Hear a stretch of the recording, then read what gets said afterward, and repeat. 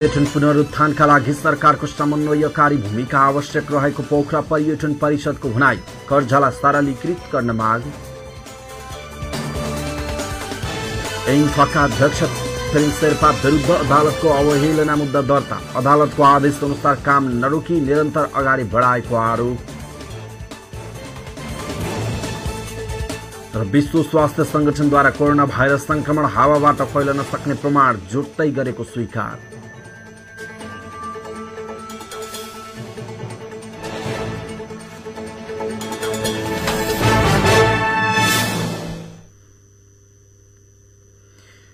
नेपालीको पहिचान राष्ट्र निर्माणमा हाम्रो अभियान। नमस्कार, फेवा समाचारमा यहाँलाई स्वागत छ। म प्रहलाद चन्द्र घिमिरे। नेपालमा कोरोना भाइरस संक्रमितको संख्या 16,423 पुगेको छ। पछिल्लो 24 घण्टामा 255 जना नयाँ संक्रमित थपिएसँगै जम्मा संक्रमित 16,423 पुगेको स्वास्थ्य तथा जनसंख्या मन्त्रालयका प्रवक्ता डाक्टर जागेश्वर गौतमले बताउनुभयो। पछिल्लो 24 घण्टामा 253 जना कोरोना जितेर डिस्चार्ज भएका छन्। अहिलेसम्म कोरोनाबाट निको हुनेको संख्या 7,752 पुगेको मन्त्रालयले जनाएको छ। पछिल्लो 24 घण्टामा 6,133 जनाको पीसीआर परीक्षण भएको छ। हालसम्म 2,66,457 वटा पीसीआर परीक्षण भएको छ। हाल 25,040 जना क्वारेन्टिनमा बसेका छन्। त्यस्तै 8,636 जना आइसोलेसनमा रहेका छन्। हालसम्म 35 जनाको मृत्यु भएको छ। हाल 77 मध्ये तेह्रथुम, भोजपुर, सोलुखुम्बु र हुम्लागढी 4 जिल्लामा कुनै पनि कोरोना संक्रमित नभएको मन्त्रालयले जनाएको छ। नेकपा स्थायी समितिको बैठक पुनः स्थगित भएको छ। अर्को बैठक असारको 26 गते बिहान 11 बजे बस्नेछ। सोमबार बस्ने भनिएको बैठक विवादित विषयमा सहमति जुट्न नसकेपछि बुधबार बस्नका लागि समय तोकिएको थियो, तर बैठक स्थगित भएको छ। बैठक 26 गते शुक्रबारका लागि सरेको छ। पछिल्लो समय शीर्ष नेतृत्व बीच विवादको असर पार्टी र सरकार सञ्चालनमा पनि परिरहेको छ। विवाद समाधानका लागि प्रधानमन्त्री एवं नेकपा अध्यक्ष केपी शर्मा ओली र अर्का अध्यक्ष प्रचण्ड बीच निरन्तर छलफल चलिरहेको छ। स्थायी समितिका बहुमत सदस्यहरूले प्रधानमन्त्री र पार्टी अध्यक्षबाट ओलीले राजीनामा दिनुपर्ने माग राख्दै आएका छन् भने ओलीले आफूले अहिले कुनै पनि पदबाट पनि राजीनामा नदिने अडान राख्दै आउनु भएको छ। प्रधानमन्त्री ओलीसँग कुरा नमिलेपछि दाहालले वरिष्ठ नेता माधव कुमार नेपाललाई भेटेर छलफल गर्नु भएको थियो। गण्डकी प्रदेशको कास्की जिल्लामा थप 13 जनामा कोरोना संक्रमण पुष्टि भएको छ। स्वास्थ्य निर्देशनालय गण्डकीले जनाए अनुसार बुधबार दिउँसो पोखराका 10 सहित कास्कीका 13 जनामा संक्रमण पुष्टि भएको हो।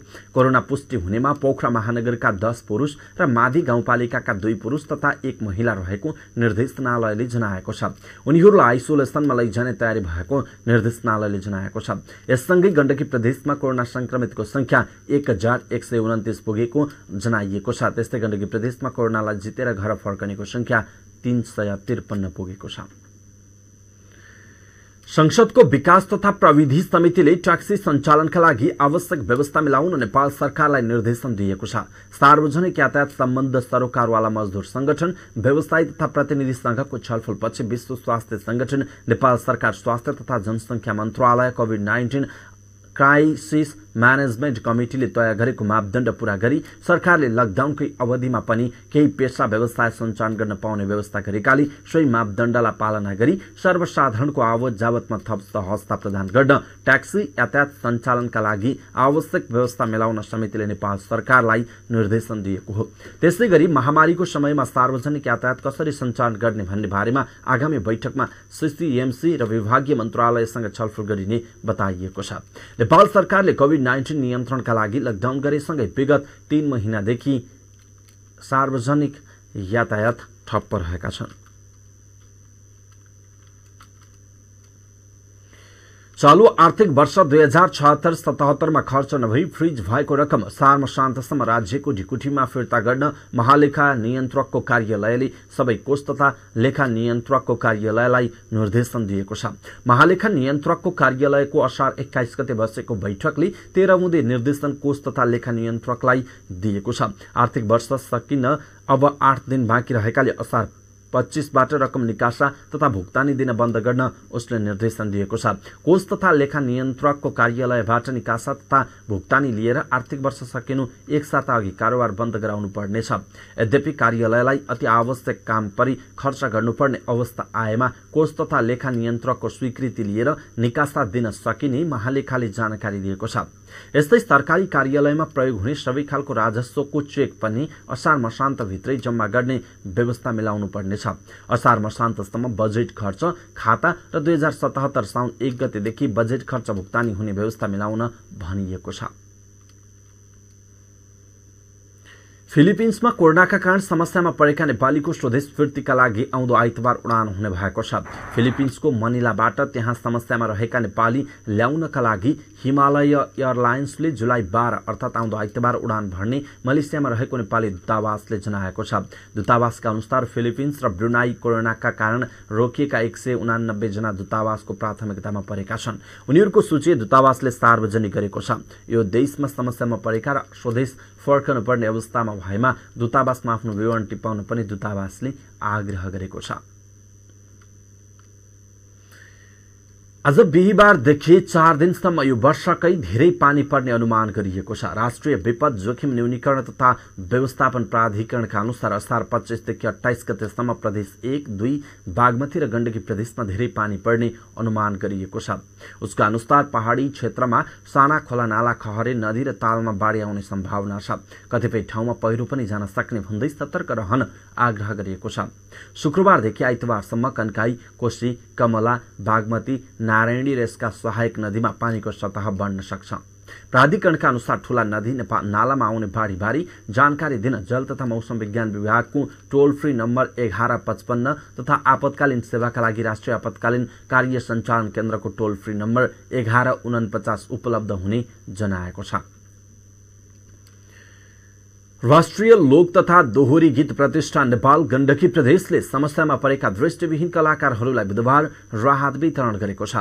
कुशल तारा अर्गनाइजेसनको विशेष सहयोगमा दृष्टिविहीन कलाकारहरूलाई राहत वितरण गरिएको हो। यस अवसरमा गण्डकी प्रदेश सभा सदस्य राजीव पहाडीले दृष्टिविहीन कलाकारहरूलाई राहत वितरण गर्नुभएको थियो। प्रतिष्ठान गण्डकीका अध्यक्ष सुरेन्द्र गुरुङले समस्यामा परेका कलाकारहरूका लागि प्रतिष्ठान सधैँ सहयोग गर्न तयार रहेको बताउनुभयो।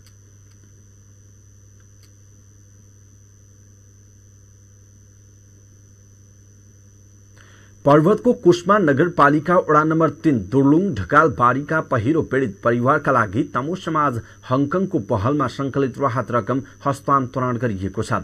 सो राहत रकम बुधबार पर्वत मञ्च हङकङलाई हस्तान्तरण गरिएको हो। मञ्चले पहिरो पीडितका लागि राहत रकम संकलन गरिरहेको छ। मञ्चकै आग्रहमा तमु समाज हङकङले संकलन गरेको 10,502 हङकङ डलर झण्डै 1,60,000 नेपाली रुपैयाँ मञ्चलाई हस्तान्तरण गरिएको हो। बुधबार आयोजित एक कार्यक्रमका बीच तो राहत रकम हस्तान्तरण गरिएको थियो।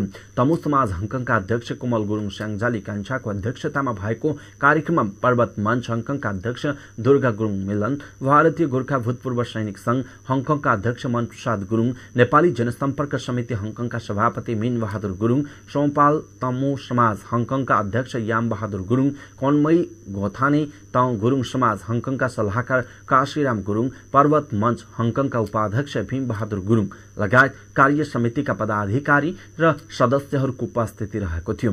कार्यक्रमको सञ्चालन तमु समाज हङकङकी सचिव अनिता गुरुङले गर्नुभएको थियो। कार्यक्रममा पहिरोमा परि मृत्यु भएकाहरूको सम्झनामा 1 मिनेट मौन धारण समेत गरिएको थियो। अविरल वर्षाका कारण गत जेठ 31 गते दुर्लुङको ढकालबारीमा पहिरो जाँदा 9 जनाको मृत्यु भएको थियो। पहिरो पीडितका लागि पर्वत मञ्च हङकङले सुरु गरेको राहत संकलन अभियानमा हालसम्म सहयोग गर्ने क्रम जारी रहेको र निकट भविष्यमा संकलित राहत रकम पहिरो पीडितसम्म पुर्याइने मञ्चका अध्यक्ष दुर्गा गुरुङ मिलनले जानकारी दिनुभयो। फेवा समाचारमा अब आर्थिक समाचार। पोखराका पर्यटन व्यवसायीहरूको छाता संस्था पोखरा पर्यटन परिषदले कोरोना भाइरसका कारण उत्पन्न कठिन परिस्थितिमा व्यवसायको पुनरुत्थानका लागि सरकारको समन्वयकारी भूमिकाको खोजी गरेको छ। पोखरामा पत्रकार सम्मेलन गर्दै परिषदले विदेशमा जस्तै सम्पूर्ण दायित्व वहनको माग त गरेन, तर स्वेधित समस्याहरूको समाधान र आर्थिक पुनरुत्थानका प्याकेजहरूलाई पर्यटन व्यवसाय मैत्री बनाउनका लागि आवश्यक समन्वय गरिदिनुपर्ने उल्लेख गर्यो।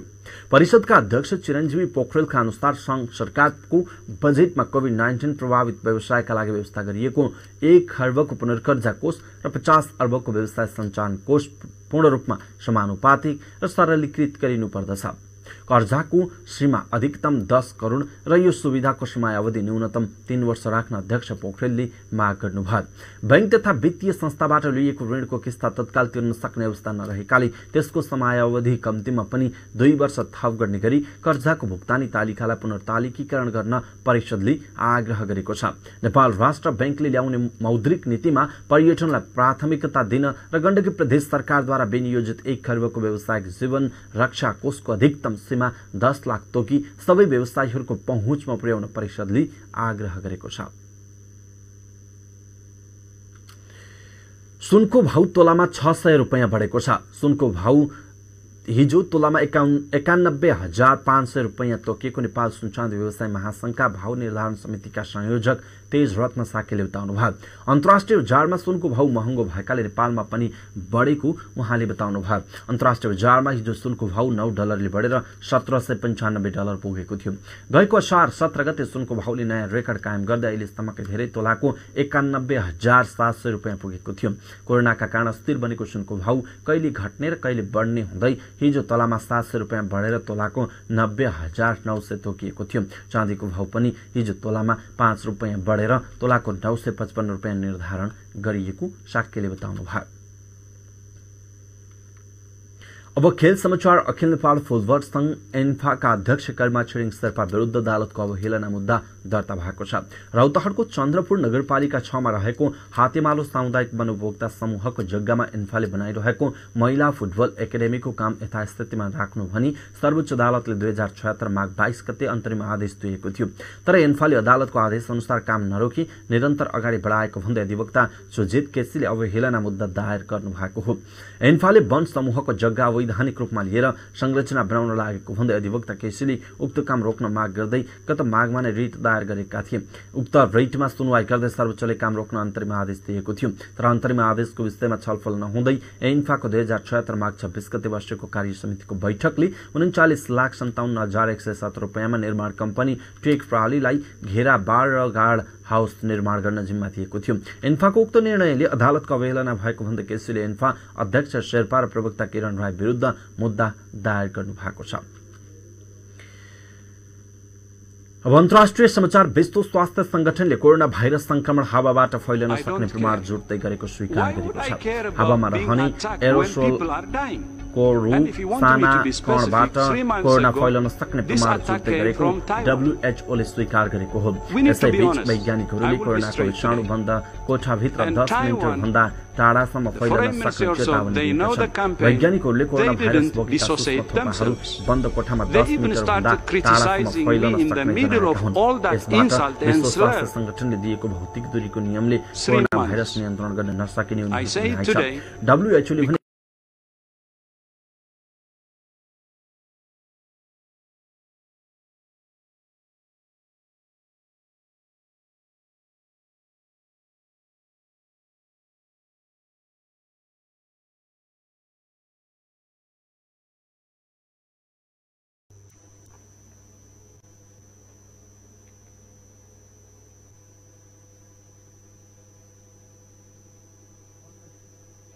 यिनै समाचारसँगै हामी फेवा समाचारको अन्त्यमा आइपुगेका छौं। अन्त्यमा समाचारका मुख्य शीर्षकहरू पुनः एकपटक।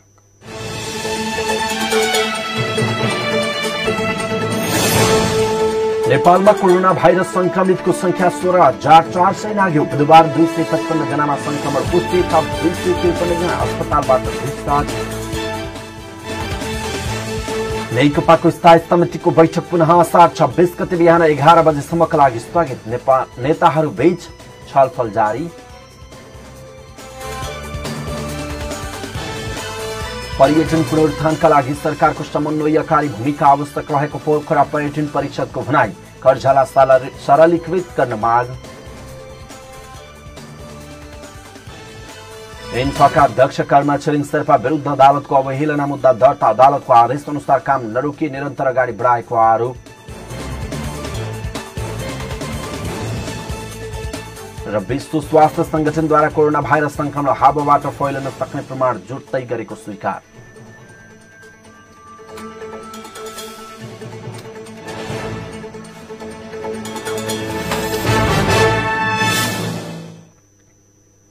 हवस् त फेवा समाचार अहिलेलाई यति नै। बाँकी समाचार र कार्यक्रमका लागि fewaTelevision.com लगइन गरी हेर्न सक्नुहुनेछ। त्यस्तै गरी हामीलाई फेसबुक र युट्युब मार्फत फेवा टेलिभिजन सर्च गरी हेर्न सक्नुहुनेछ। राष्ट्र निर्माणमा हाम्रो अभियान जारी छ। तपाईँ फेवा टेलिभिजन हेर्दै गर्नुहोस्। नमस्कार।